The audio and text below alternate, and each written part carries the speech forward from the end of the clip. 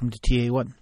Everything you wanted to know about adventure racing and then some. I'm your host, legendary Randy Erickson, here on a kind of a nice Tuesday afternoon. Running a little late with this episode, but only by a few hours. So, throw my 2 cents worth in here, but I was listening to a podcast on cyclocross, and they kind of have the same questions, how to grow the sport. And the two things that I took away from the episode with Jeremy Powers is, first of all, do you make the sport top heavy or bottom up? And their thought is, do you make the sport for the elite, top end, expedition type races, or does adventure racing go grassroots, get the big participation? And kind of my takeaway from their discussion is, got to have the grassroots before you get the association. And that's a 60s rock and roll reference. But so you need to, if you don't have the base, you won't get the pyramid. And the other thing they talked about that interests me is Jeremy described their sport as a big wheel with everything on the outside. And guess what? Everything had to be filtered through the media. So you had to get the rider stories, through the media to get to other people, and kind of maybe even an infinity wheel. But hey, anytime that I'm important is good for me. So just a couple things to think about. I think I've said this before, but we get into the like 2 weeks from now after NARS, when things kind of settle down and not much racing, and get some of the numbers guys in adventure racing. We'll get you guys on the podcast and we'll talk and see where we're at, what's going to happen, and move on from there. So let's get this show on the road. One of my favorites, a double up married couple race together. I always find that very interesting. So that's it. Go fast, take chances, keep your powder dry. So thanks for listening. Bye. Hey, Randy, how you doing? Hi, Randy. Oops. Except I should probably get closer to the mic. Oh, we can hear you just fine. Okay. Well, if I could get way back here and sound like I'm in nowhere. So, can you? Or I could get a little bit. Yeah. Cool. Yeah. I could get a little bit close and sound a little bit professional. So, oh, how are you guys? Good. How are you, man? Real good. Good. All recovered from last weekend? Yeah, feeling good now. So, all right. Well, my new format is to have my guests introduce themselves so people know who we're talking to. So, go ahead, introduce yourselves. All right. Hey, I'm Tim Buchholz. I'm the co-captain of Team Rib Mountain Racing and the co-race director of the Rib Mountain Adventure Challenge. I guess as well as president of the Wisconsin Adventure Racing Series. And I'm Anna, and Tim and I are married, so I am the other co-captain, co-race director along with Tim. We've been racing together for 13 years now, and married for 10. So, we're I'm on a roll of married adventure racing couples. So, but the first thing we got to get out of the way is we might, but I don't think so. We're related because my mother was a Buchholz, which is actually spelled the same as your name. Oh wow, yeah. So, but not pronounced Buchholz. So, which is probably more accurate. I think in German it would be Buchholz, I believe, from what I understand, yeah. Yeah. So, well, see, they were more, they were South Dakota, so they got away from all that German influence in Wisconsin. Sure, yep. So, all right, let's see, where should we start? I know where I want to start on current affairs. Oh, yeah. what do you think about the going on now with we need a new governing body and what should we do? Yeah, this has really blown up in the last couple days here, right? Ever since Mark posted a couple days before USA Area Nationals with that post of thoughts, and a survey's out now, and there's been lots of good feedback. I'm mixed on it, to be honest with you. I think there's a lot of things being done right now, and I think there's more things that are being done right than things we have to complain about. That being said, I think there's always room for improvements, and certainly, talking about either organization, USARA or NARS, both are doing some good things, and both have some places they could improve.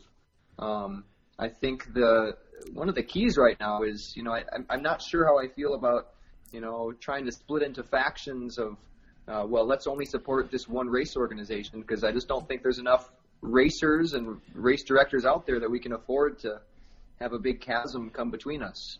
I think we need to find a way to move forward and everyone support adventure racing regardless, and find a way to work together in this. So, but as a race director and a racers, it would be nice to have one national championship.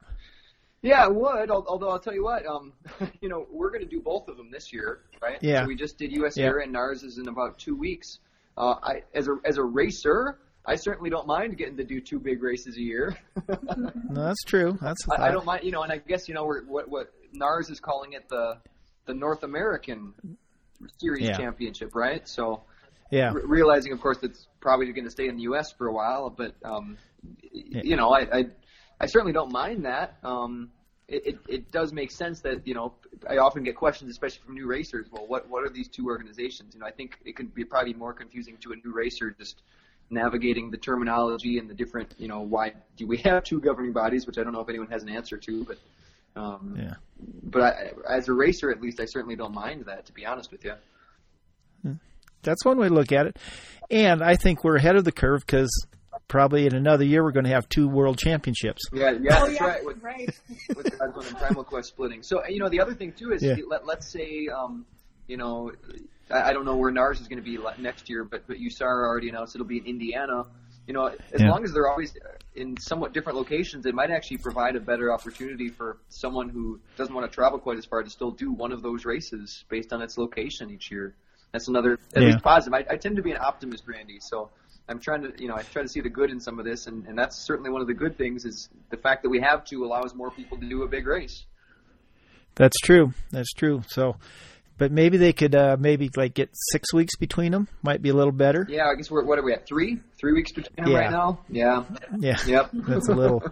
I mean, for somebody that's done 100 adventure racers, you're probably like I am when I was racing. It's like, 6 races in 6 weeks, cool. Let's have fun. But I mean, really, but most people aren't like that, right? They want they think they need 2 months or 6 weeks before races. Yeah, as long as they're not back weeks, I'm fine. Even if they are, I'm probably okay. Yeah. But I can see how some people might like them low spread, and probably too just with work commitments, and I can see how that really comes into play once you start factoring work and family life and all that in. Yeah. Having a more spread out would be a good thing. It'd be nice if everyone could coordinate on that. That sure would be good. Yeah, that would be, but that's kind of a worldwide thing because, I'm going to Belize, and then this week I get a chance to go to Godzone, but I'm already committed, and and Primal Quest and Shenandoah are going to be the same time, so it's like, oh, come on, people. Yeah, that's right. So, what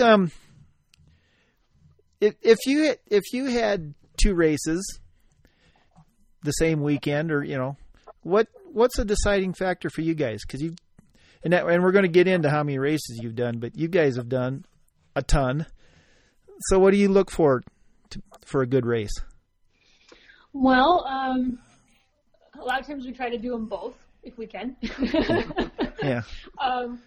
But I think, we love longer races. So, talking 24 to 30 hour races. So if there's, we look at how much is this going to take out of our schedule? How far is it to travel? If we can find something, closer, the closest race for the longest distance we can get is probably what we're going to do. Although the last couple of years structured a lot of our race schedule around USARA points.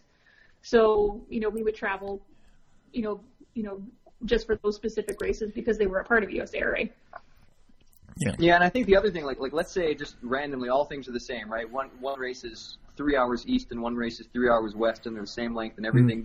Then you start to look at the history of that race and how good has it been in the past, and does it have good nav? I'll always go to the race that I think the race director has a better nav course. It has a more challenging foot navigation section, because certainly that's something I love and that's something our team tends to do well at. So if we can have a race that's really going to challenge us navigationally, I'll always pick that race and put that as a priority. Mm-hmm. So, yeah, that's it. There you go, race directors. Good hard nav, right? Yeah, absolutely. Okay, so looking at it from the other direction, when you're a race director, what do you make your races look like to entice other people, or like beginners? Yeah, so we direct a race. It's going into its 4th year now, called the Rib Mountain Adventure Challenge. Our race is very much geared toward beginners. So we have on the same day 2 versions. There's a 3-hour version and an 8-hour version. And the 3-hour version particularly is really geared toward newbies, people who've never done an adventure race. So we put a lot of time and money into advertising that. The advertising, we certainly push things that, like, the foot section is a 5K, because most average people who might be athletic but never done an adventure race have probably done either run or walk a 5K at some point.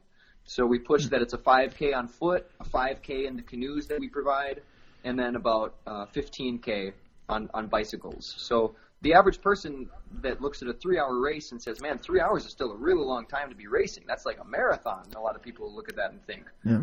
But when you start giving, like, no, the actual distances are really only going to be this, then it starts to sound much more manageable.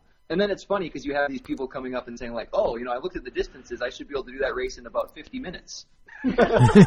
Yeah. They don't get that, oh, you're going to have to navigate and find your way, and some of it might be off trail. So, yeah, we certainly try to push that the sport is accessible. Our race is still, there's navigation the whole way. It's not a marked course at any point. Mm-hmm. So they still have to be able to navigate with a map and compass. We offer some navigation clinics, both in the weeks leading up to the race as well as the morning of even. We offer a navigation clinic for any of the new 3-hour racers. But, yeah, just really trying to find ways to get new people to be less intimidated by the sport. Because I think once you get past that intimidation factor, people get really excited about it. And we found a lot of people returning. We've been excited that we've found a lot of people that have done the 3-hour race once or twice have then jumped up to the 8-hour race. Mm-hmm. A lot of people have come out with their families. So we've had parents with kids, ages like 8. I think has been our youngest, but we've had so many families come to compete that we had to open up a family division separately. And that's both for the 3-hour and the 8-hour race. So that's cool. I mean, I guess our hope is kind of what we've been seeing over the last few years is to help build and, create the, gradually build the adventure racing community within the state and within our area. So our plan is to start out, very, very beginner, and then have, that 8-hour race kind of gradually get longer and longer and harder as the race community grows along with it. So eventually we'll have a lot more racers that aren't intimidated by doing longer distances. Yeah.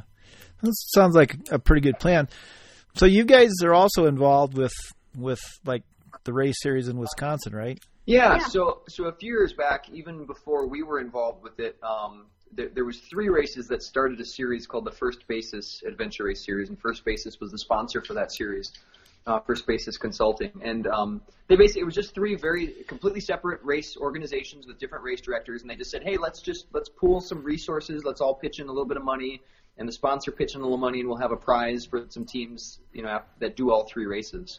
And then over the last 3 years, that's evolved to, at this point, we're at 9 different races put on by 6 different race organizations. And what's great about that is because we can pool those resources. So we have, I think this year it's over $2,000 in prize money at the end of the series. And even though there's 9 races, we kind of model it after the Checkpoint Tracker Point series, if you remember that, where you don't have to do every race, certainly, but different race lengths are worth different points, and you have a maximum potential point value. So basically it works out that a team would have to do 3 to 5 races to compete in the whole series and have a good shot at $50,000 finishing on a podium spot in that. But it's been great because we can both pool resources for prize money, but also pool resources for like social media advertising and flyers and posters to really help get the word out throughout the state about this series. And we've seen some good consistent growth as a result of that. And we're still, we meet every year as a board of race directors for our Wisconsin series, and we have that meeting coming up after our last race of the month in November, just to kind of continue to talk about more ways to do that. And we're talking about maybe like sharing our email lists and getting regular emails out to all the racers, because at this point, between all 6 organizations, we come in contact with like over 1,000 racers over the course of a year, which is great. We just got to, all of us are just adventure race directors. I wish we all had marketing degrees. We need to figure out what we can do with all the info we have and get those people to keep coming back and get those people to start doing more races each year. That's kind of the next step for us. Yeah. Well, the first step you need to do is just send all that information to Cy. Yeah, Cy and I have been in touch. Out. Absolutely, man. We've actually got an email chain going between Cy and I right now about that very thing, which we're excited about. So yeah, that's he's going to be on here one of these days, and he's going to talk numbers, and I'm just going to babble because I don't like numbers. Yeah, he's great. He's a great resource for our community. Absolutely. Yeah, it is. So. Just one more with your race director hat on, and then we'll move, or maybe not. But how do you guys, maybe for your race and for the whole series, how do you attract new racers?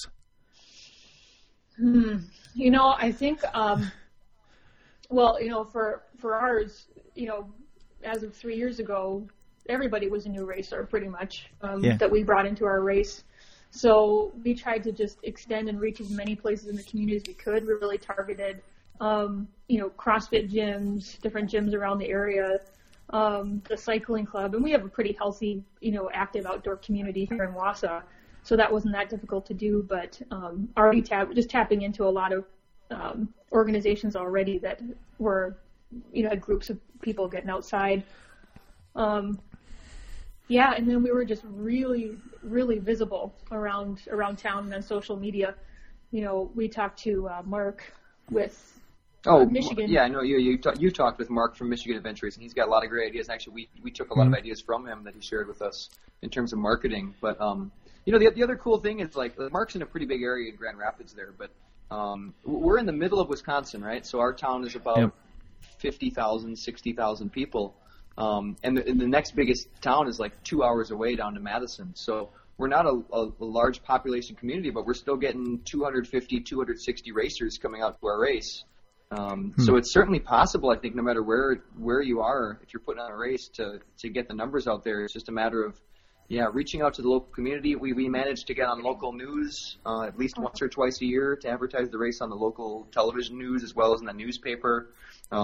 We put about 100 different flyers around town, like Anna said, at the gyms, at the YMCA's, at the coffee shops. I mean, just everywhere. We really, really pushed the advertising. So you'd be hard pressed to find someone that hadn't at least heard of our events and where we live.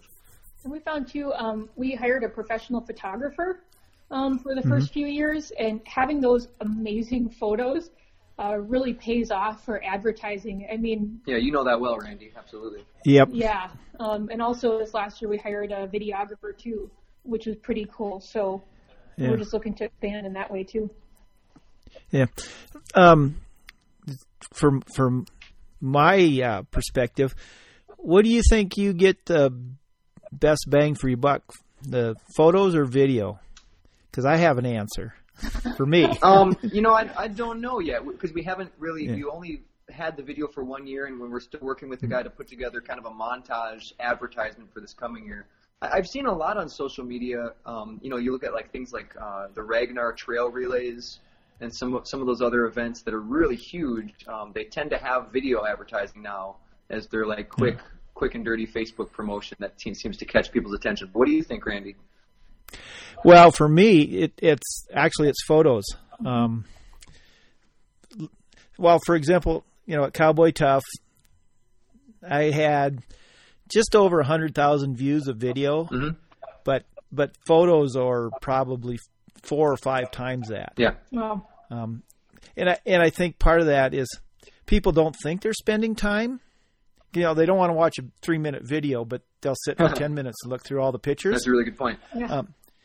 But they also can, you know, because I make mine available and they use them for their social media. Yeah, So, and I think that's the key thing, like, too, Randy, that what you do is such a great service for our community, offering photos like that, because it really just draws attention to our sport, and your photos are awesome, and they're professionally done. They're amazing. It makes such a difference to have someone doing professional photos versus just, here's a few iPhone photos from the start line that are dim and dark and don't look very exciting. You know what I mean? Yeah. To have those really professional, high-quality images just really brings some level of professionalism and excitement, I think, to our sport that we need, more than just an amateur person taking a few shots on their iPhone and posting them online. Yeah. And more importantly, you need somebody that does podcasts that can cleverly trick you into giving me a compliment. Thank you. I remember, like, when we look at putting an ad together on Facebook or social media, you know, we want something that, you know, immediately is going to catch somebody's attention and, you know, express an emotion that somebody can relate with. Either it's something exciting, adventurous, fun is usually what we try to go towards, and then a few words that really stick out and grab their attention. And once you grab their attention, then they're going to want to read more and then get excited about it and find out what it is.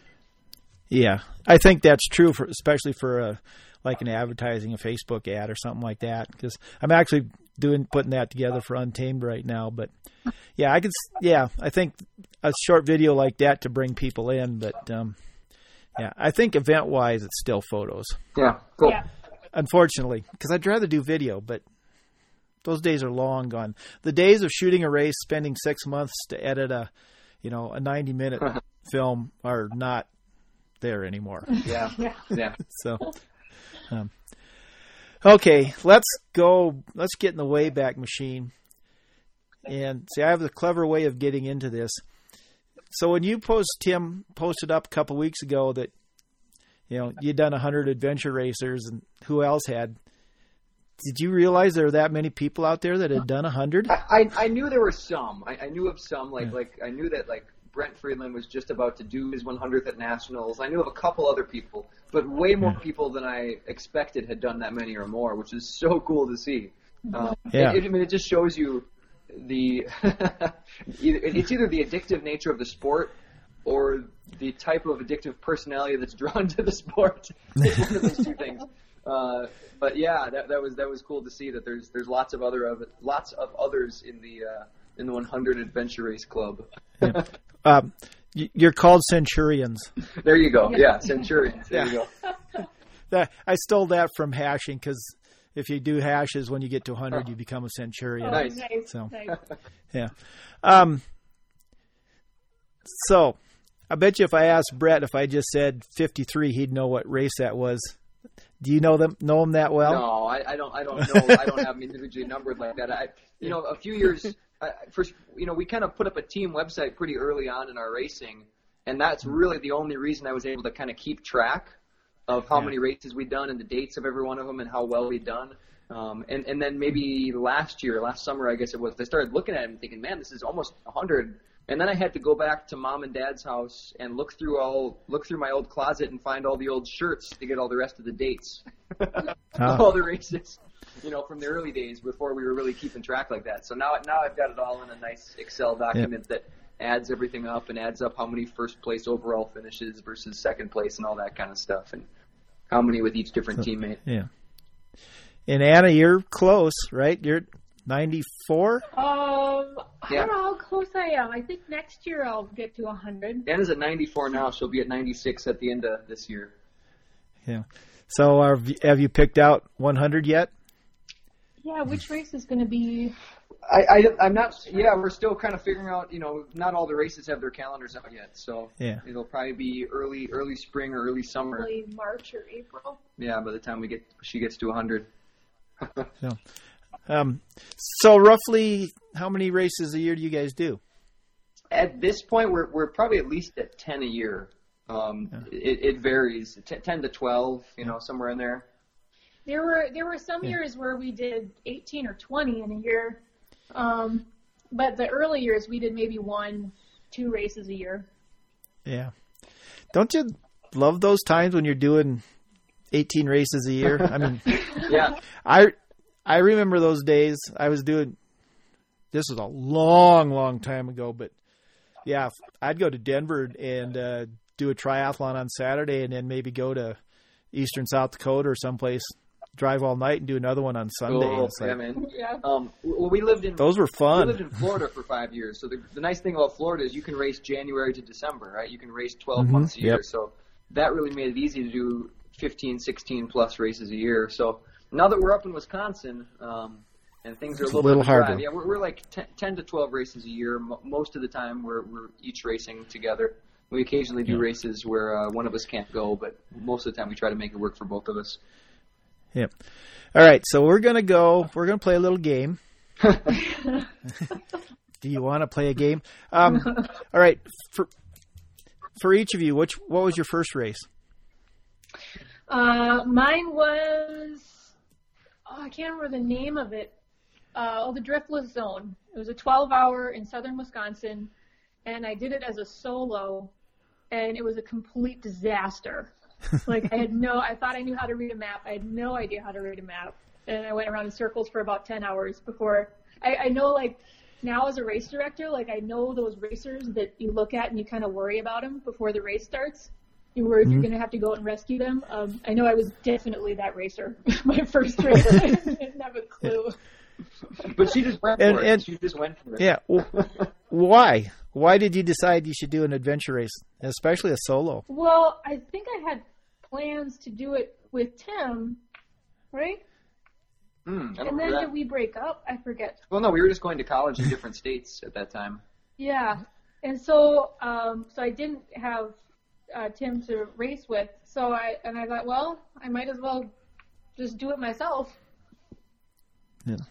That's the adventure race spirit right there. So then, like, for me, it was like only 2 months later, I think I came home from college to visit Anna. And then that was my first race, and her second race was another 12-hour we did just as a pair.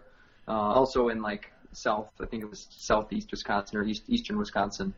But yeah, it was awesome. Like, I remember we were just talking about this the other day. There was like the very end ended in a rappel off a cliff into a river, and then you had to swim across the river and then run to the finish line.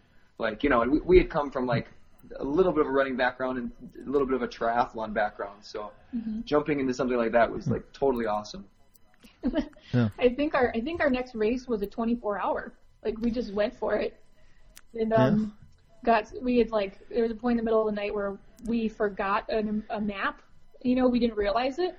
And so it took us all night to get through a section. We actually found the checkpoints, but we just didn't have the map for it. And, Yeah, I think it was another single track. We just kind of ran some single track until we stumbled upon points without any map towards them. that was back in the day when you had support crews. And so our support crew, bless them, I think they kept soup warm for us, waiting for us to come into the TA for 8 hours.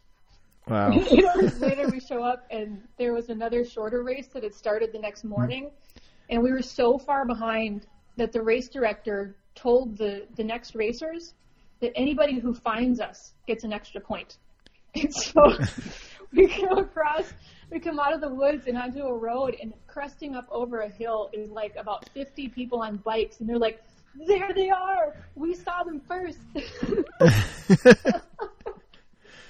Yeah. It's nice to be wanted. Yeah. So, all right. Did you guys get engaged during a race? No. No, but I did. I did make an orienteering / treasure map to propose to Anna that involved the second to last point was on a riverbank, and there was a canoe, and that was a canoe I'd bought for her as her engagement present. And then we had to get in the canoe, and then down the river there was a beach, and I buried a treasure chest, like a full-size treasure chest, on the beach with an X on the spot on the map, and then the ring was in there. So kind of an adventure race in its own way, right? That's not bad. I proposed to Paulette by spray painting it on a road while she was time trialing. So. Oh, nice. Oh, that's great. So, yeah. Okay, what's the first race you did after you got married? Oh, you're making me think now. So we got married in 2012. No, 07. Right? Yeah, 07. Oh, no, yeah, Wisconsin was 2012. Yeah, now you're really making me think. So, probably it was down in Florida. It was our first race, because right after we got married, we moved to Florida. So it was the Howl at the Moon. That's what it would have been. Yeah, 18-hour race in Florida. And just before that, we had done a 30-hour race out in Arizona, Nevada area. Yeah. But I remember that first race after we got married, Anna's mentality about racing up to that point for the first 4 years of racing was kind of like, when we would stop and literally have picnics in the middle of races, right? Stop on a river, this is a nice spot to stop and eat for a while, enjoy the scenery and smell some flowers. So, and I was kind of always of the mindset, I was okay with that, but I think I'd occasionally say things and this is a dangerous thing to say, of course, do you think we could go a little faster? So I specifically remember that first race after we were married, we're in Florida, and I turn around and we're in a canoe, a newly married couple in a canoe, right? Nothing can go wrong there. Yep. And I say, do you think you could paddle a little harder? Oh, yeah, and that was it. I was like, okay, you want me to paddle harder? I'll paddle harder, but I'm not going to have any fun. And so then, from there on, we just, went, paddles blazing down the river. And we had always finished pretty much last place every single race. We actually finished 9th in that race. So it was the first time we ninth overall was a huge accomplishment for us at that point. So from that point on, all of a sudden that's something clicked right there, where then we started to be competitive. I think we won the next race. No, it was another year. The very next year we won a race. Okay, that was right. That's not bad. All right, here's a fight starter. What race did you have your biggest disagreement at? Oh gosh. And if you tell me you've never had a disagreement, I'm not going to tell you. I'm going to tell you there's too many. Oh man. Anyone jump out in particular? No. I remember. I remember one. That was early on, where we had missed a point. We were barreling down this paved road down to Lake Superior. Mm-hmm. And basically when we got to the bottom, we realized that 20 minutes ago we should have turned off at the top. And so we had went back and ended up carrying our bikes over this big rocky cliff, and I think we both just sat down and started to cry at that point. I think the other big one is whenever you're in a canoe and you feel I'm really paddling hard, but the other person isn't. Oh, yeah. I think we've actually gotten to a splash battle once in Michigan. And I remember along this minute we actually started splashing each other with the paddles. Yep. That's just that's just horrible that you do that to each other. So. Well, it wasn't so bad for us. It was our teammate in the middle that really in an awkward position. Well, in that boy, you should be a podcaster, because that was my next question: is how often? What's the ratio when you guys race? Just the two of you, or with a team? When we first started, for the first 5 years or so, maybe 4 or 5 years, it was mainly just the two of us with occasional teammate. Pretty much any race we do now over the last few years has always been elite co-ed division, just because we want to race in the top division, and we've and it's fun. It's fun to race with different and new people. It just adds a new element that's always really exciting. Yeah, and you guys got a core group up there that you race with. Exactly. Yeah, we got 4 or 5 people on the team, 5 or 6 people on the team that are our regulars. Absolutely. Mm-hmm. Yeah. So, and then here's my favorite couples question: when you race, are you guys married? When we race, are we married? Yeah. Well, do you guys treat each other a little different than your other teammates? Oh, yeah, I think we probably do, actually. Yeah. I don't know how you couldn't. Yeah. Yeah, we certainly do. Yeah. Yep. I think, certainly you may not have to be as polite sometimes. But, yeah, I would say so. Yeah, so that's cool. Because I think like Chelsea and Jason they're like, no, we're just teammates. If I'm remembering right, and I may not be because that good for them. That's pretty hard though, I would think. I would think so. I mean, how could you not be just a little bit more concerned about each other than your other teammates? Mm-hmm. I mean, subconsciously you have to. Yeah, no, I would have a hard time stepping out of that into a race and just acting differently in that situation. So that's certainly, I think, we're going into that with the relationship, whatever that involves, with that relationship baggage coming into the race for sure. Yeah, and so how much do you guys worry if you're not racing? If only one of you are racing, do you think about a lot? Do you worry? You're like, it's no big deal. They'll be fine, or. Yeah, go ahead. I definitely worry more about Tim when I'm not racing with him. I mean, when we're together, it's fine. Yeah, and I'd say the same thing. Like Anna did Worlds this summer, and I was just kind of there cheering him on and supporting, and that's probably the most worried I've ever been about her in a race, right? Because I can't be out there with the team, being there for her, right? So that's. Yeah. I think I'd always rather race with Anna on the team and race together because of that, right? Yeah. And I have found that it's also worse if you're there. Like when Paulette was racing, like in Patagonia, I didn't think twice about it. And then, if I was at a race like Untamed New England there and she was there, it's like, you're always just like, oh, they should be here by now. They should be here by, well, no. Yep. Yeah. So. Yep, that's true. Yeah, I experienced that this summer for sure. Yeah. So you should have just stayed home. So,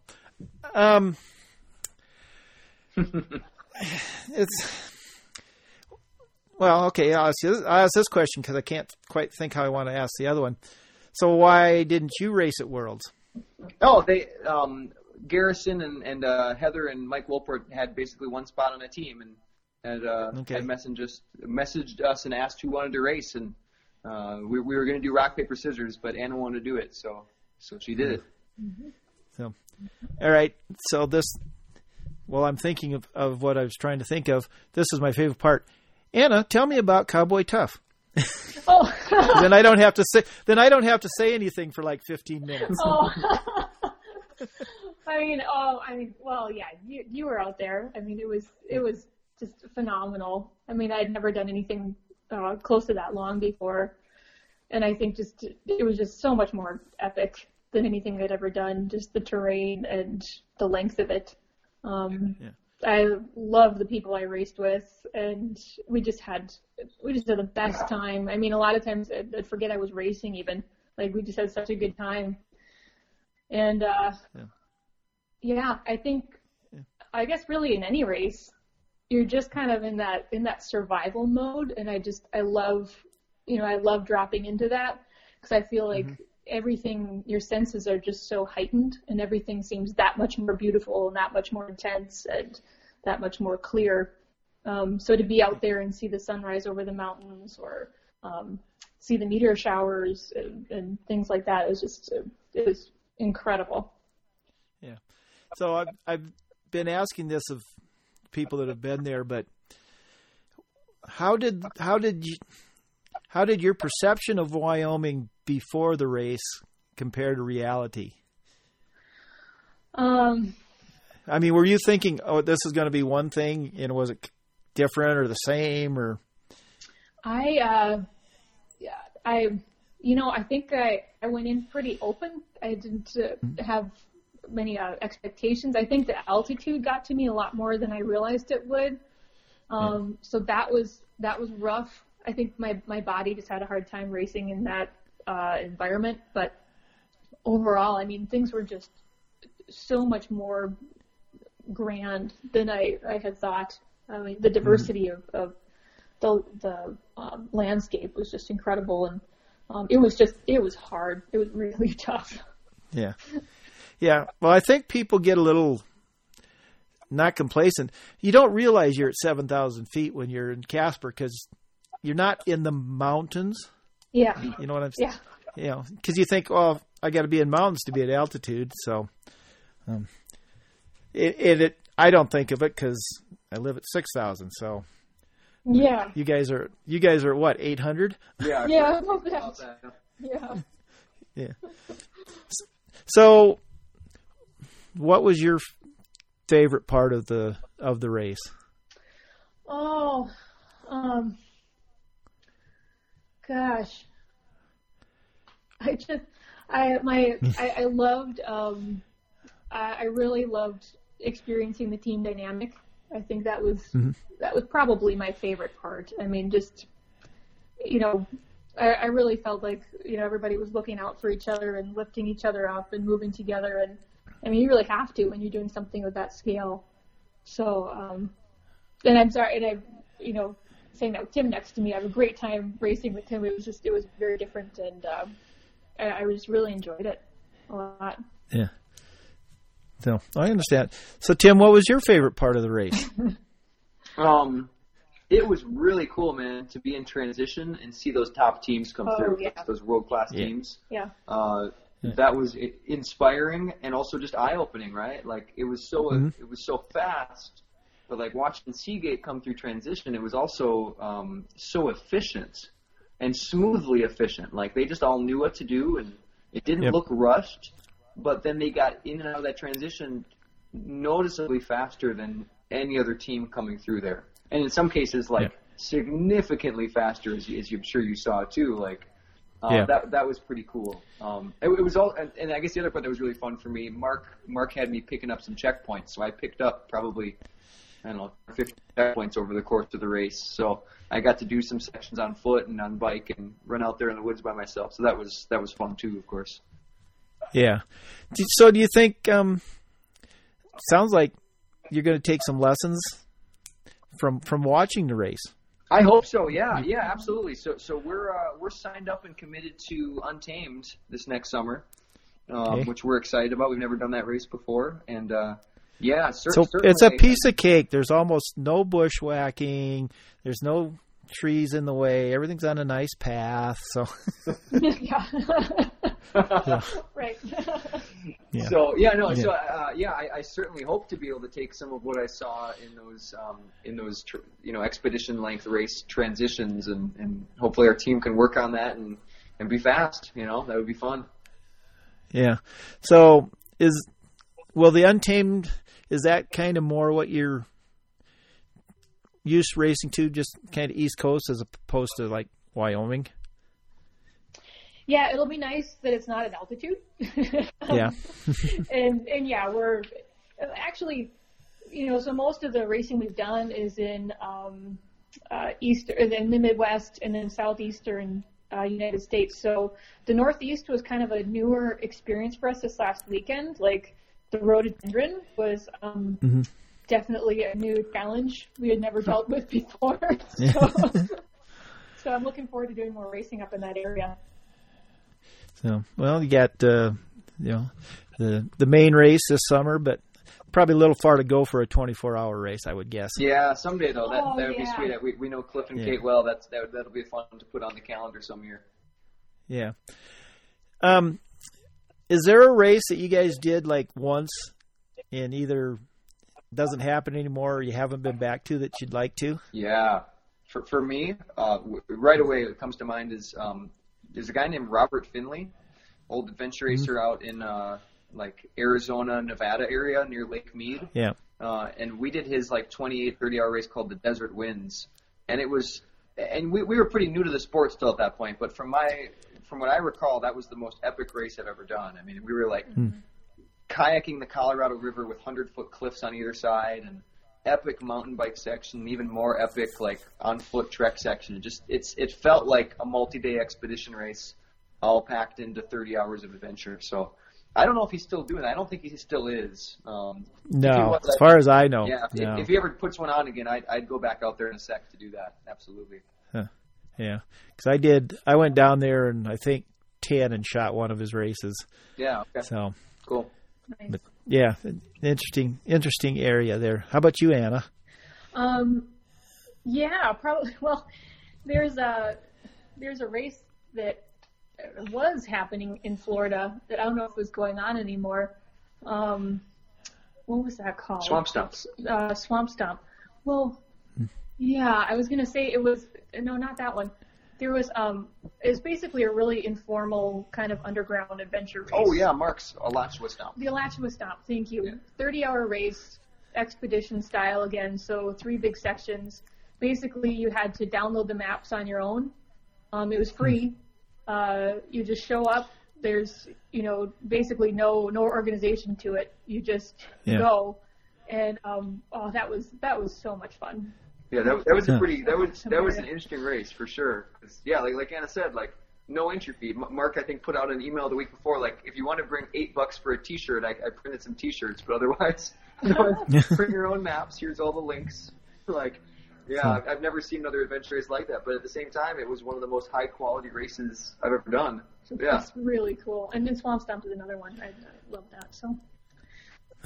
So I was wondering if you guys actually had an answer for that. So that's kind of cool.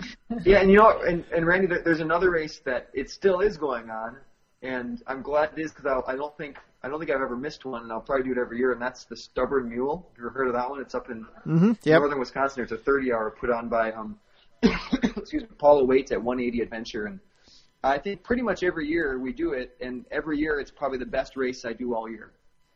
She has probably, I told you earlier, my favorite part about a race is tough navigation.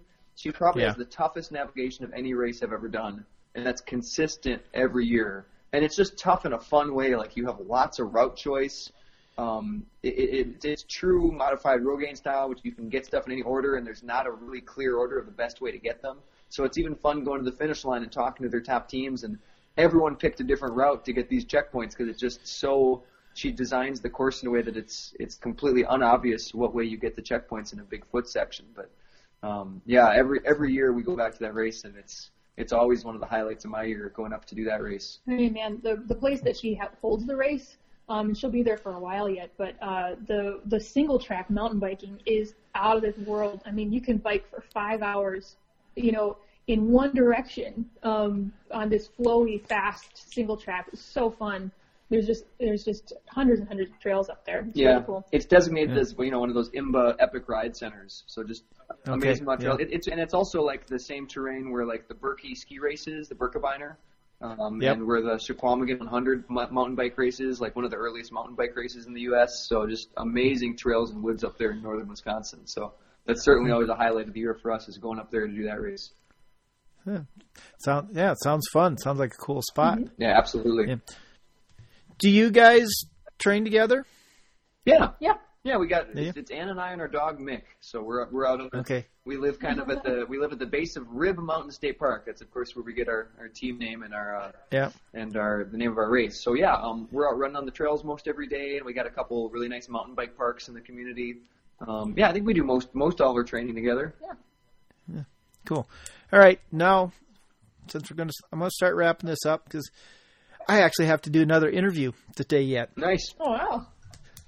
It when it rains, it pours. Yeah. So, and I ask this once in a while, but not every time. But I want to ask you guys my bucket list question.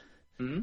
So, you get one more race, but you can't race it with anybody you've ever raced with. You know what? I'm going to change this. You two can race together, but you have to pick 2 teammates that you've never raced with. So, where do you go and who do you race with?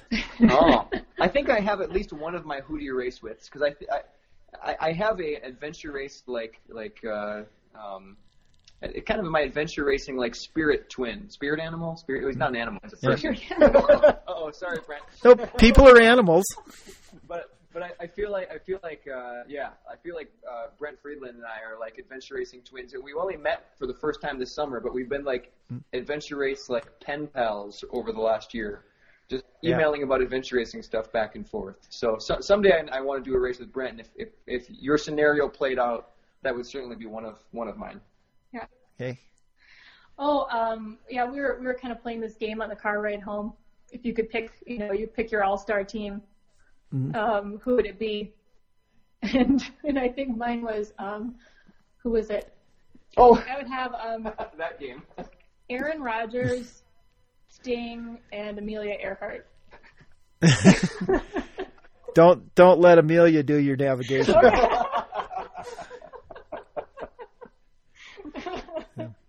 I feel like that would be a fun group. That would be a really fun group, yeah. I don't know. That would be interesting, yeah. So, okay, what race would you go do?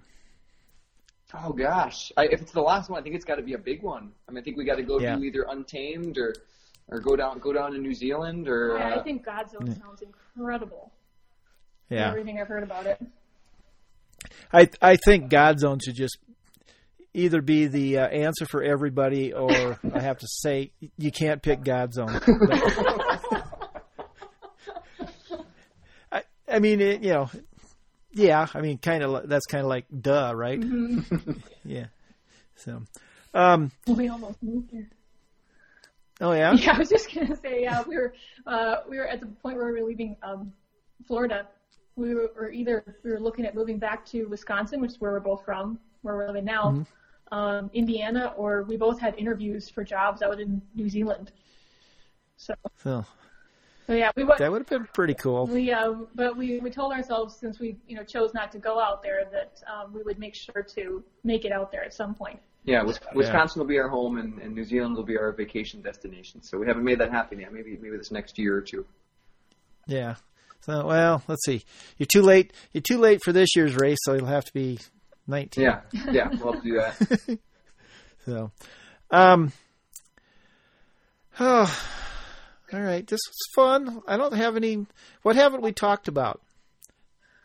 Well, I think we hit a pretty good list, Randy. I think, I'm excited just to kind of wrap up back toward the beginning of what we were talking about. I'm excited to see what we can do with our race organizations that can be, in a productive manner, obviously, that we can make the sport better for everyone. I think many people have stated this in different ways, that we're never going to be as big as obstacle course racing or triathlon, just because inherently what the sport is. So I don't think that needs to be the goal, and I'm not even sure that's really the responsibility of the governing body anyways.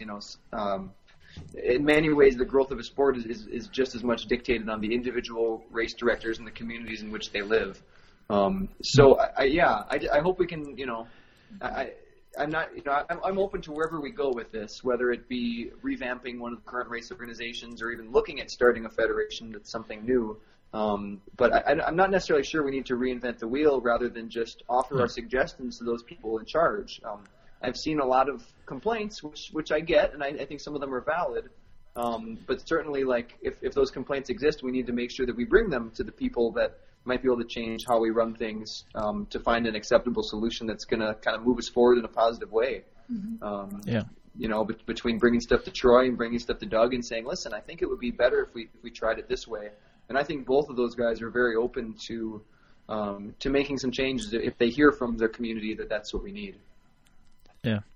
So what do you think is in all seriousness, the upper limit of adventure racing? It's never going to be an Olympic sport, So, and let's say specifically in the United States. And I'll tell you where I think. To me, it would be a win, and I posted this the other day, if the top 5 teams in the U.S. didn't have to pay for everything out of their pocket. Yeah, but I don't know if that's, and that would be awesome. I'm not sure that that's a responsibility of the race federation or organization, right? If you look back at the old sponsor teams like Nike and Balance Bar, and Robin Benincas's team, is it Merrill? They had sponsorships through the companies, but they didn't get those sponsorships through the races. They went on and that's what sponsors, right?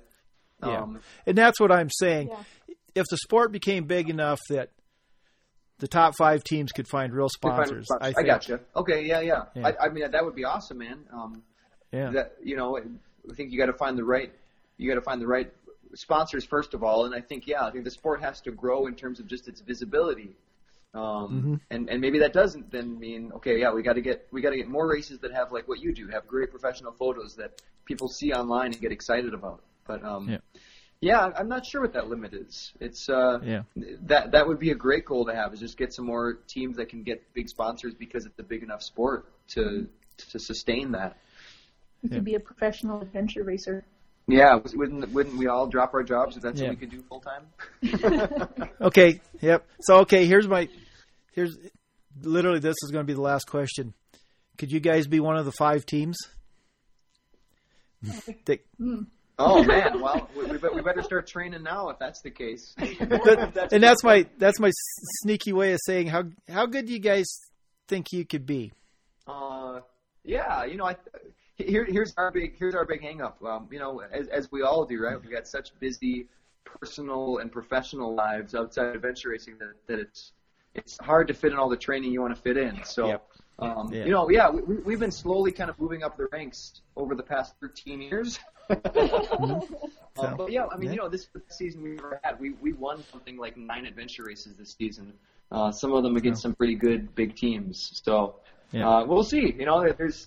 I think I said in my post that I posted on my personal page, like I've done 100 races. I think I can probably squeeze in about 200 more if all goes well. So I've got another solid at least 10 years where I can still be. Honestly, right? You've got guys in their 50s that are winning races. So I've got probably 20 more years of solid competitive racing left. Yeah, easily.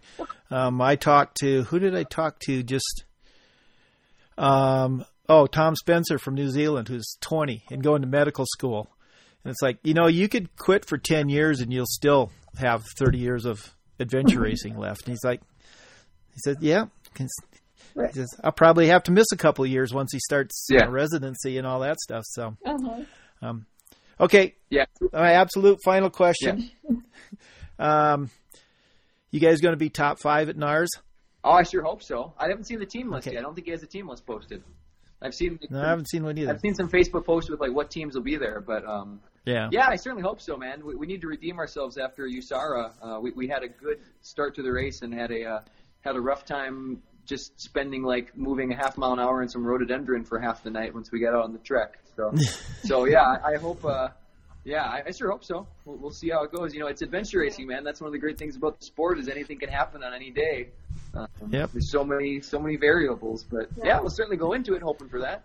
The great thing about adventure racing too, or at least our community, is that even if we don't place well, like we know all of our friends that do, so it's a win-win situation. Yeah, it's fun. It's fun to see the other people that do well. Like it was so awesome to see Broodstock on top of the podium at USARA, and it's a great group of people. Yeah. True. So, okay, the only guarantee is that I won't win. So, all right. Well, thanks. This has been fun. Yeah, awesome, man. Good to talk to you, Randy. Yep, and we'll see you in a couple of weeks. That sounds good. Yeah, you'll be at NARS taking photos, right? Sounds good. I will be there. Okay, we'll see you there, man. Looking forward to it. Okay, thanks. All right, thanks. Bye. All right, bye.